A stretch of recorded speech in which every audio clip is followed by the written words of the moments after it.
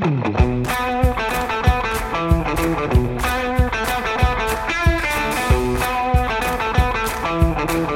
the American Association of Nurse Practitioners, I'm your host, AANP President April Kapu, and this is NP Pulse, the voice of the nurse practitioner.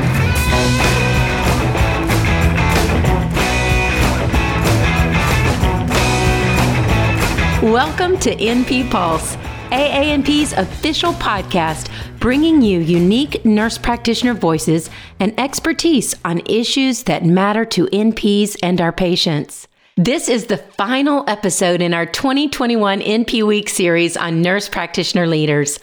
I hope you have been as inspired as I have, hearing from these NPs who make going the extra mile a daily part of their lives. In today's episode, we welcome a leader in NP development. She has a background as a trauma NP and is currently Senior Director of Advanced Practice at Atrium Health, where she uses her leadership position to provide career-building support to her NP colleagues and to bring the NP voice to system-wide decision-making. Please help me welcome Brittany Broyhill.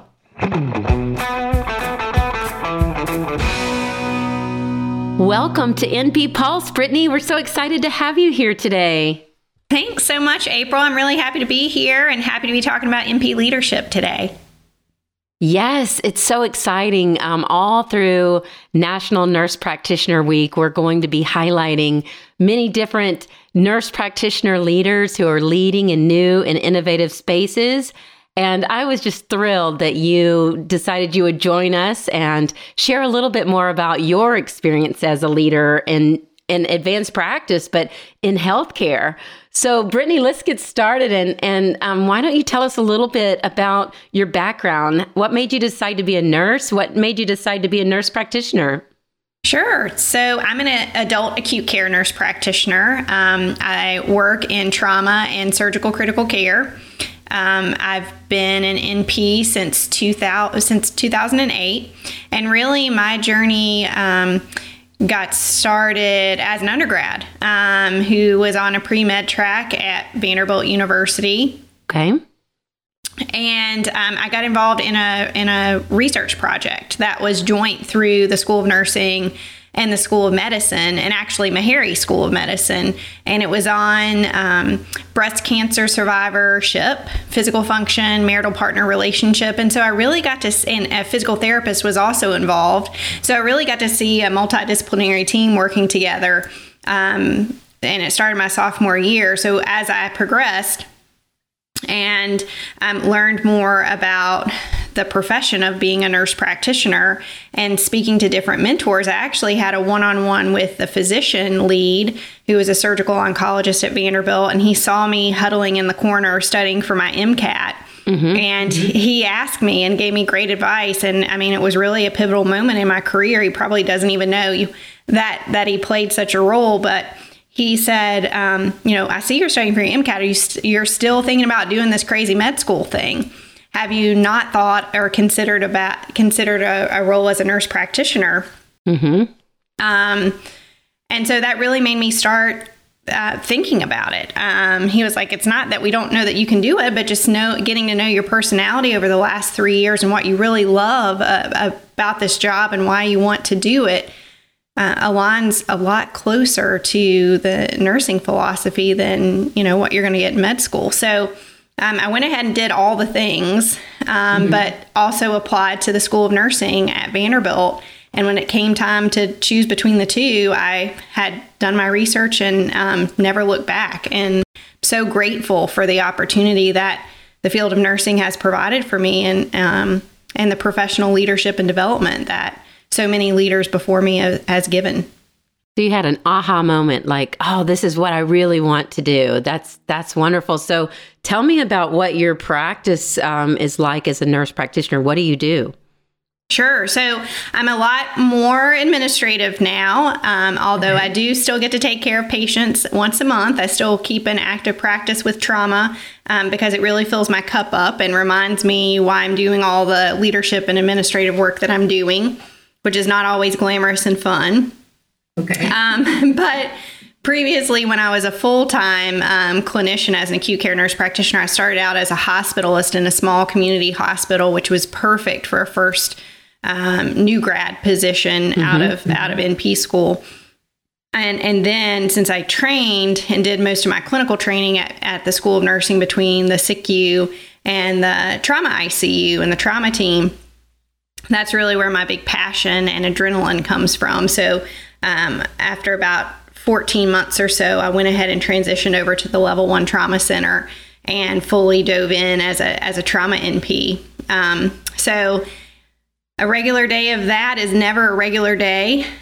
You wake up in the morning, not sure what's going to come in. Sometimes you're doing rounds and you get through rounds and there's nothing. And then sometimes starting at 8 o'clock or rush hour, you've got 3 or 4 traumas in the trauma bay and you haven't gotten through rounds until 1 or 2. So we always keep a pack of crackers in our pocket, or we're pulling out graham crackers out of the patient, the patient supply.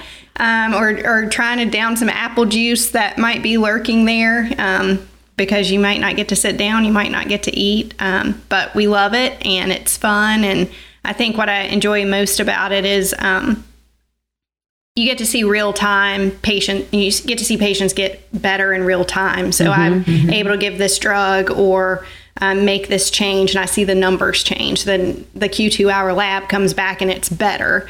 Right. Or, it's so in real time. And we get to care for not just the patient, but the family. And, my doctoral project was actually on surrogate decision-making in traumatic brain injury.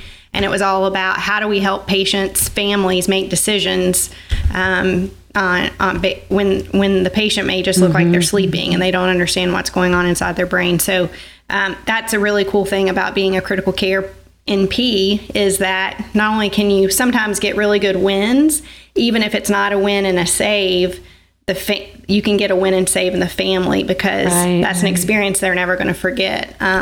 So again, that's why I love being a nurse practitioner, is that I get to do the cool stuff. I get to do the medicine and the nursing and provide that care and make folks better, but I also get to do the holistic family support. And that's what makes nurse practitioners so unique and why we do what we do. Yeah, I love the fact that you said, and you never looked back. And when you describe your experiences in critical care, even though I'm, a state away and a different ICU, I relate so much, especially the peanut butter and crackers. I mean, that's what gets you through some of those long shifts because you really can't slow down. And being a trauma nurse practitioner is actually, it's not easy. So you develop the plan of care, you coordinate a lot of different services for those patients, but you're also very engaged in procedures so tell us a little bit about that, because trauma,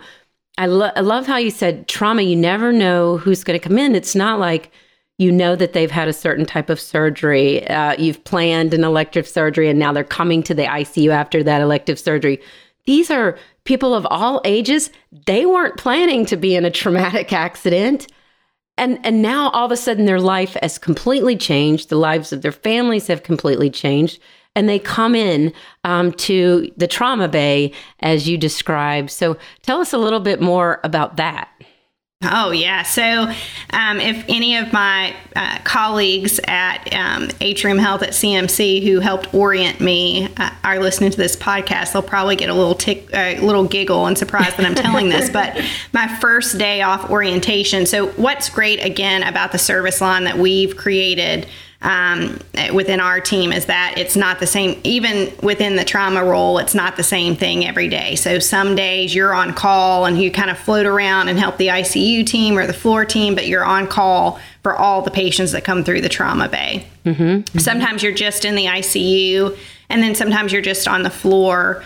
And sometimes you're doing surgical critical care. So our surgeons are surgical critical care boarded providers. So sometimes we take care of the critically ill surgical patients that may not have had a trauma. So it's a really nice variety of getting to take care of all. But my first trauma activation or level 1 trauma off of orientation, they saw it come across the pager and knew I was on. And so a couple of the senior NPs started casually making their way down because they had heard it was a pretty bad one. And it turned out, and I remember that morning getting ready for work, I was like, please be easy ones. Like, please just let me know what to do.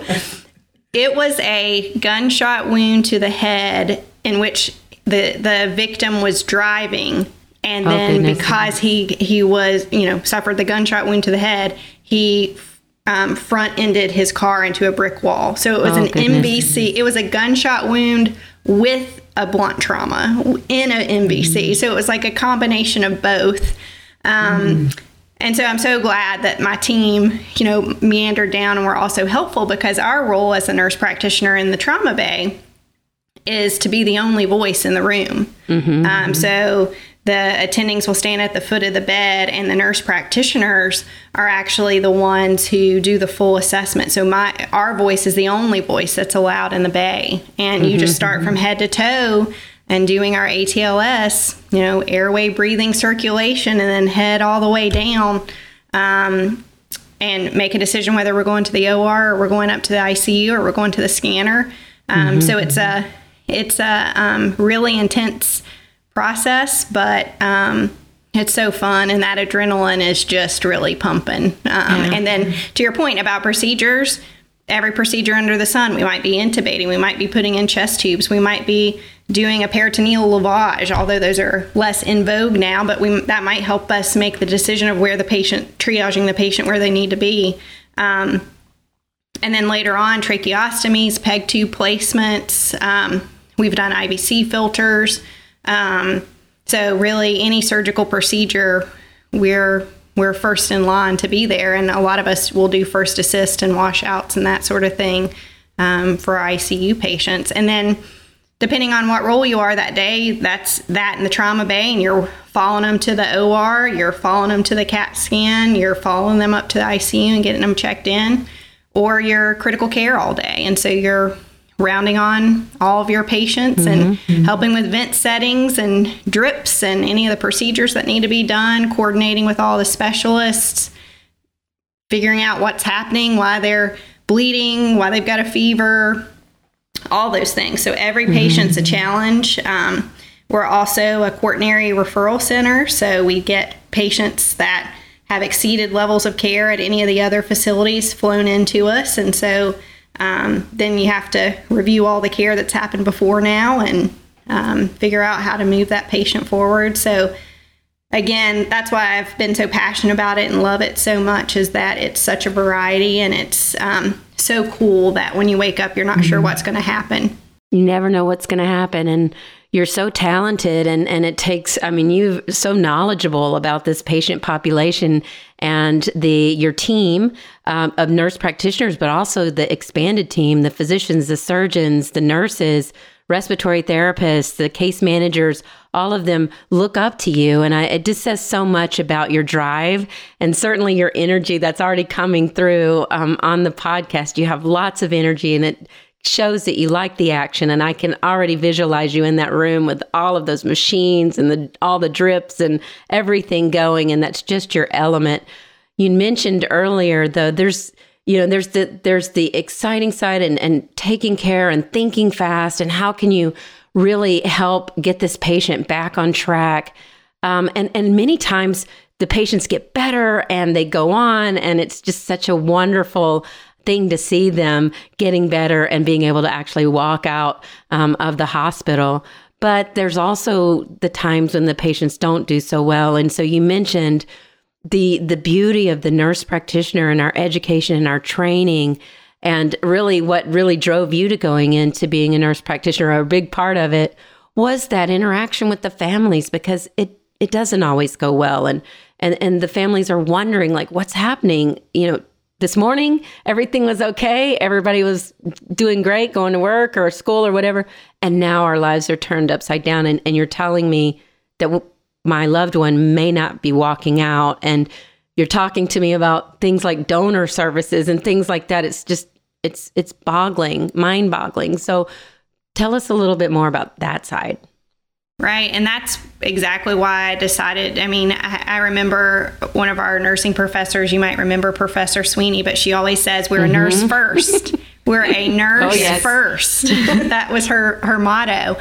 And it's so true, because we are. And that's the art and the beauty of our profession and what we bring into these scenarios, because you're right, every care team member has a place. And the nurse practitioner is able to bridge that gap so beautifully. And just given our experience and our knowledge, we can speak both the physician and nurse lingo, and the time that we're afforded that sometimes the surgeons are not, because they've got another OR, they've got another trauma, to sit down and really explain to that family what's happening in real terms. And sometimes you have to do it 2 or 3 times, because they're in such a state of shock, that they hear one word and then they shut off. But that's why I was really passionate about pursuing my DNP project, or my capstone project, to be on how do we help these families make better decisions.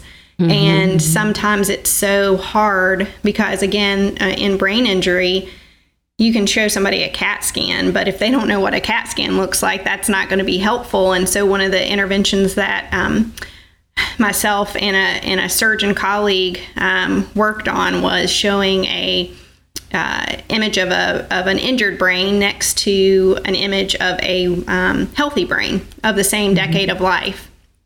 And really explaining what the injury was, what that part of the brain does, what we could potentially expect, and really spending a 45-minute usual session with questions from the family.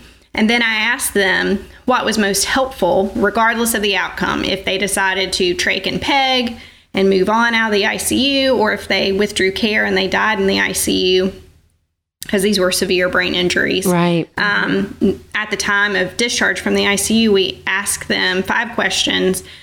And the big one was, what was most helpful to you in making decisions? Was it the rounds, the family rounds that we do with the entire multidisciplinary care team? Was it looking at the CAT scan and that comparison? Was it time spent with the nurse practitioner? Or was it self-guided research or other? And so they had those choices. And guess what? 100% of my participants said. Right. Time spent with the nurse practitioner. Oh. And that's the good stuff. And that's why we do what we do. So it doesn't always go good. And it doesn't always go well. And we don't always get saves. When we do, it's great. But when we don't, we've still made an impact on the family in the way that experience happened. So it's really beautiful to be able to be with a family at a time like that, and really help to shape that time and make that memory to the best it can be, where they're learning more about what the situation, what's happening. And really, the knowledge sometimes can allay anxiety, but it also helps to kind of get on track and make some of those hard decisions. So, Brittany, you mentioned earlier, so I know we were talking about your work as a nurse practitioner, but you do a lot more now. So you have your clinical practice, but now you've kind of expanded beyond that. And so you mentioned where you work now, so Atrium Health. Tell us a little bit about that work environment. What is Atrium Health, and what do you do now with this in this health system? Sure. So Atrium Health, headquartered in Charlotte, North Carolina, now expanded to an integration with Wake Forest and Winston-Salem, as well as practices in South Carolina and 2 other healthcare systems in northern Georgia. Floyd and Navicin are now Atrium Health, Navicin, Floyd. So now we have practices from Virginia to Alabama, and again, headquartered out of Charlotte. My role has evolved over time. So I started my leadership journey really by just raising my hand. And I had a really great nurse practitioner mentor who I saw all the fun things he was doing, and it was interesting to me. And I asked him, how'd you get invited to go do that? Or how'd you get involved? And he said, I just raised my hand. And sometimes I just showed up and I was the only NP voice in the room. And so then they realized that we have some really good thoughts and ideas. And I just got added to the meeting or to the planner. Go figure. And so Exactly. And so, so I started my leadership journey in 2013 formally as the Nurse Practitioner Fellowship Director at Atrium Health. So myself and a PA colleague, and then my original nurse practitioner mentor, really led the development of the Center for Advanced Practice and the Nurse Practitioner PA Fellowship Program. We grew it to the largest, most diverse in specialty fellowship program in the country for nurse practitioners and PAs. We've had over 260 graduates at this point. Wow. Over 300 are enrolled currently, or will be at 300 once the ones that are currently enrolled. We have about 40 fellows per year at this point. We had up to 70 when we had that workforce demand in 22 different specialties. So that was my first leadership role, and it actually started again, like I said, just raising my hand when I had heard that this was proposed, and got involved sometimes in those after hours meetings that you're doing in addition. And I got asked to write the surgical critical care curriculum for the fellowship. Okay. And so then advanced into NP Fellowship Director when we finally got approval and launched the thing. Subsequently, I learned a lot about onboarding, about the leaders, learning about just the system and how things could be improved. And I think it gave me a unique perspective because I was training across all these different specialties and all these different service lines, and I could see where things were falling through the cracks. And certainly DNP training at that time was really helpful to learn some of the microsystem analyses process. Right. And all those things really came to light. I'm so grateful I had that skill set. And so I got asked to lead the APP committee for the medical group. Okay. Because, again, I was the person who was sending the email saying, does this really make sense? Or I noticed that these folks are doing it this way. Why are we also doing it that way somewhere else? And you just start asking the questions. And as the chair of the APP committee, the first thing that I got asked to do was to roll out a employment agreement for all of our APPs. So not an easy task. But was a test, maybe not a test, but not a formal test. But I think they were seeing how we could perform as APP leaders to our peers. And so we rolled that out, went into a new compensation redesign. And then the next thing you know, I was asked to be Senior Director of Advanced Practice, reporting to the Chief Physician. So it seems like that was a fast journey, but it was a lot of little steps in between and a lot of mentorship, a lot of reaching out to different leaders from across the country, forming a network. April, you've been a great mentor and network with your previous role. And it's just been fun to be a part of, and it continues to expand and grow. And so we're growing new APP leaders across our network and our organization.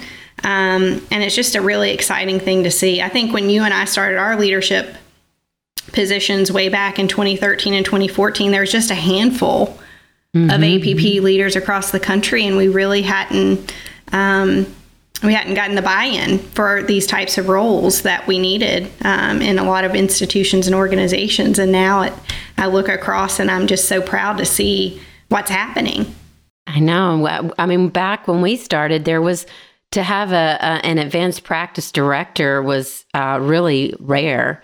And so now I think a lot of people just think that's commonplace. And it took a lot to make the proposal that you really do need an advanced practice leader for an advanced practice cohort.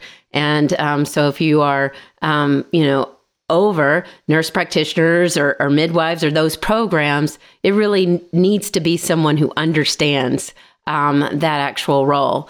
And for whatever reason, it took a long time to really move that forward. But now it's pretty common for health systems to have directors, vice presidents of advanced practice, chief nursing officers for advanced practice, chief advanced practice officers, et cetera.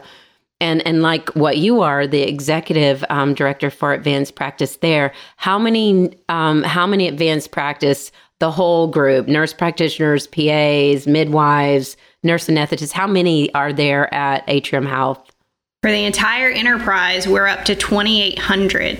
Oh my goodness, that is such a large program, and you've been so instrumental. And it has been a journey, and I've been very fortunate to be traveling along this journey with you, and we've been able to touch bases along the way and talk about different strategies about orientation, onboarding, credentialing, privileging, all that stuff, OPPE, all of that stuff.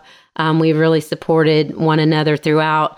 But Brittany, one thing that I'd like to stop and talk a little bit more about is that you did, it was asking questions. I think that was great. You were asking questions, you were showing up, you were saying, I'm a stakeholder, my voice needs to be heard. I got that. But it was also relationship building, because whenever I talk to anyone, physicians, nurse practitioners, other advanced practice leaders, chief nursing officers, and we talk about you, they speak so highly of you. So you developed relationships along the way. You didn't just come in and kind of boil over and say, this is how we're going to do it. But you developed relationships, and people really respect you, and they respect your voice, and they're asking you to come to the table. And now you're speaking not only to advanced practice, but you're speaking to the organization and the running of the entire health system, which is just really fantastic. And the reason I say that is we can't go really a day anymore without mentioning the pandemic. And so one thing that we've realized is that nurse practitioners have been right there on the front lines, right along with everyone else. They've been innovating and stepping up over and over and over again to help in all of the different arenas. So tell us a little bit about that, because you are part of that leadership team there at Atrium Health. There's huge, tons of hospitals, tons of clinics. And so you're part of all of that. So tell us a little bit about that. Yeah, well, thank you so much. And you're exactly right. Relationship building was a huge, vital point. I mean, healthcare is a team sport, and leadership is a team sport in healthcare, therefore. And so if you don't have a team, you can't get much traction forward. So I'm really grateful for those relationships, but I'm also grateful for all the nurse practitioner leaders that went before us that showed up and maybe didn't get any traction. But there's been a whole host of great nurse practitioner innovators and thought leaders before us that have paved the way that has made it to where it's more commonplace. So I appreciate that. And again, we can't underscore the relationships, both internal to the organization, but external, and how important that is in the leadership journey.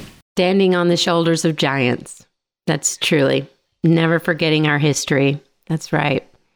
So as far as the pandemic goes, you're right. I've been so proud of our entire advanced practice workforce, from CRNAs that had to stop OR cases and go in and work IV pumps in the ICU to deal with the surge and not do the normal anesthesia thing, to nurse practitioners who may have been in an outpatient setting and hasn't worked inpatient since, for 5 years as a nurse, that would email me and say, hey, I'm willing to go in and work.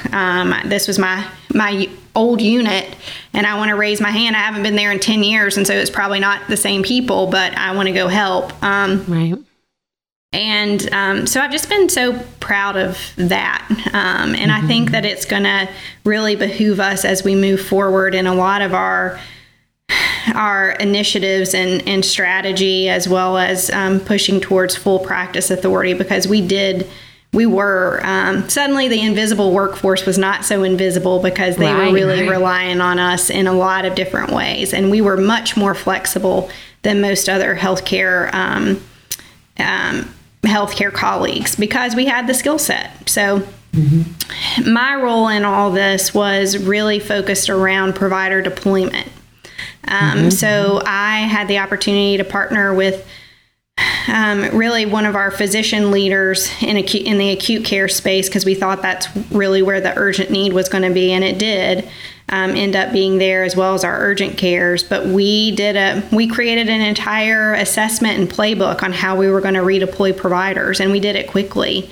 and in fact worked. I think what was so cool about the pandemic too as a leader is that you're used to working with your usual team and medical group operations, and it was like all bets were off. I was building platforms with the IAS person. He would say, hey, how do you want this to look? He would go back and code it, and then we get back together 2 hours later and see, is this functionality working? And then we would do something and code it differently. And it was just meeting people I'd never met before from HR analytics, and we were just really reaching parts of the organization that I had never met before, didn't even know they existed.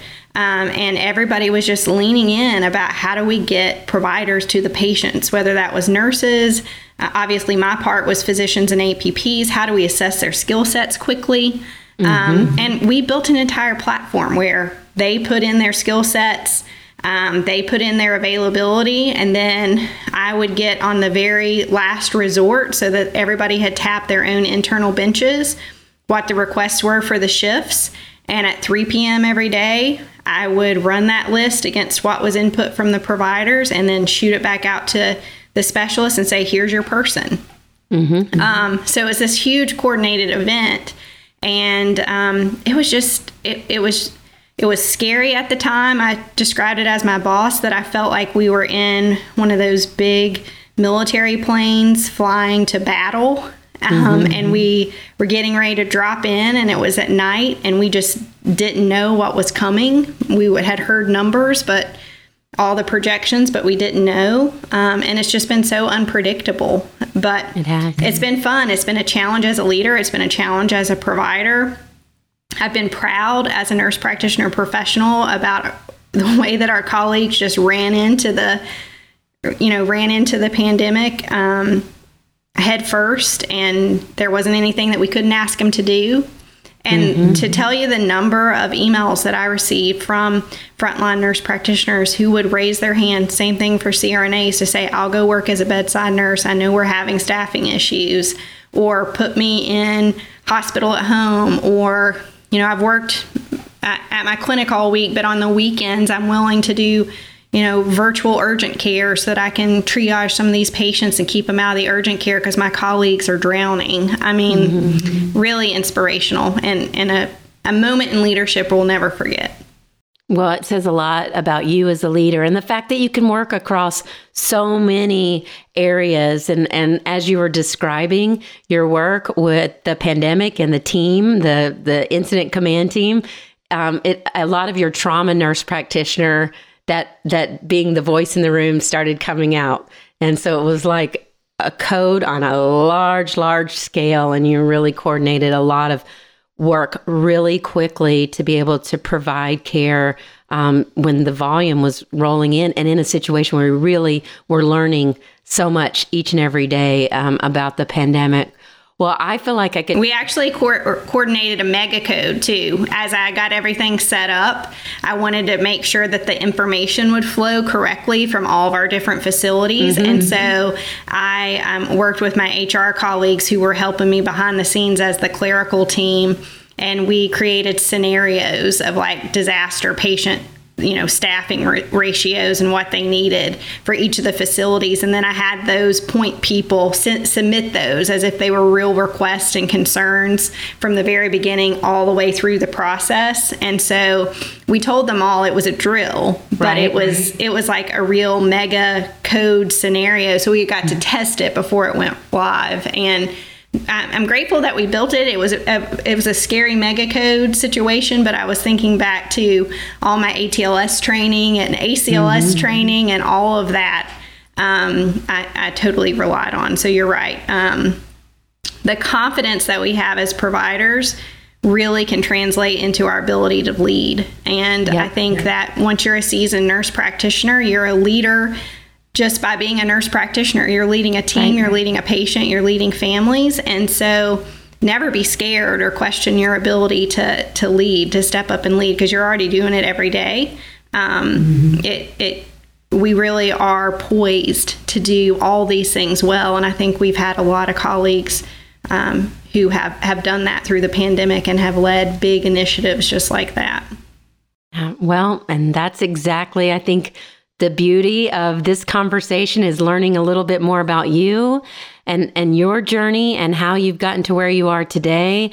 I feel like we could talk all day long, Brittany, because you have so much skill in the executive healthcare system leadership space that you've developed throughout the years. Certainly you had the formal education through your doctoral program, but it comes out, and still you're so humble about it, because you could say a lot more in terms of the skill and the development.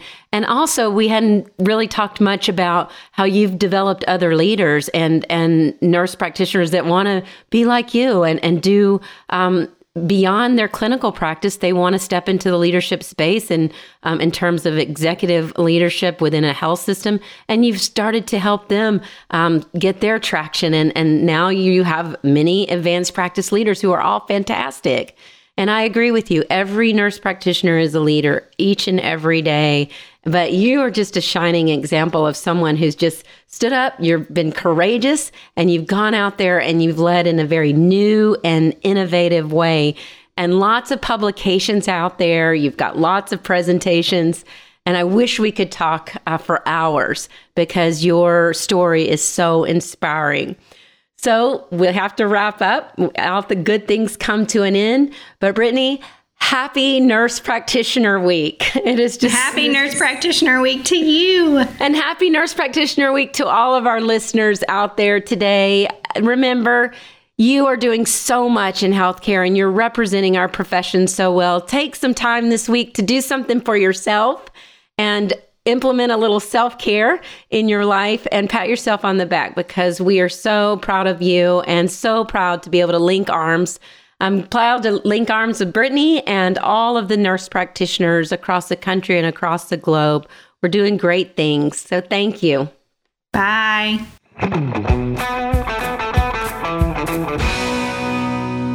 Thank you, Brittany. AANP's 2021 NP Week membership discount ends on Sunday, November 13th.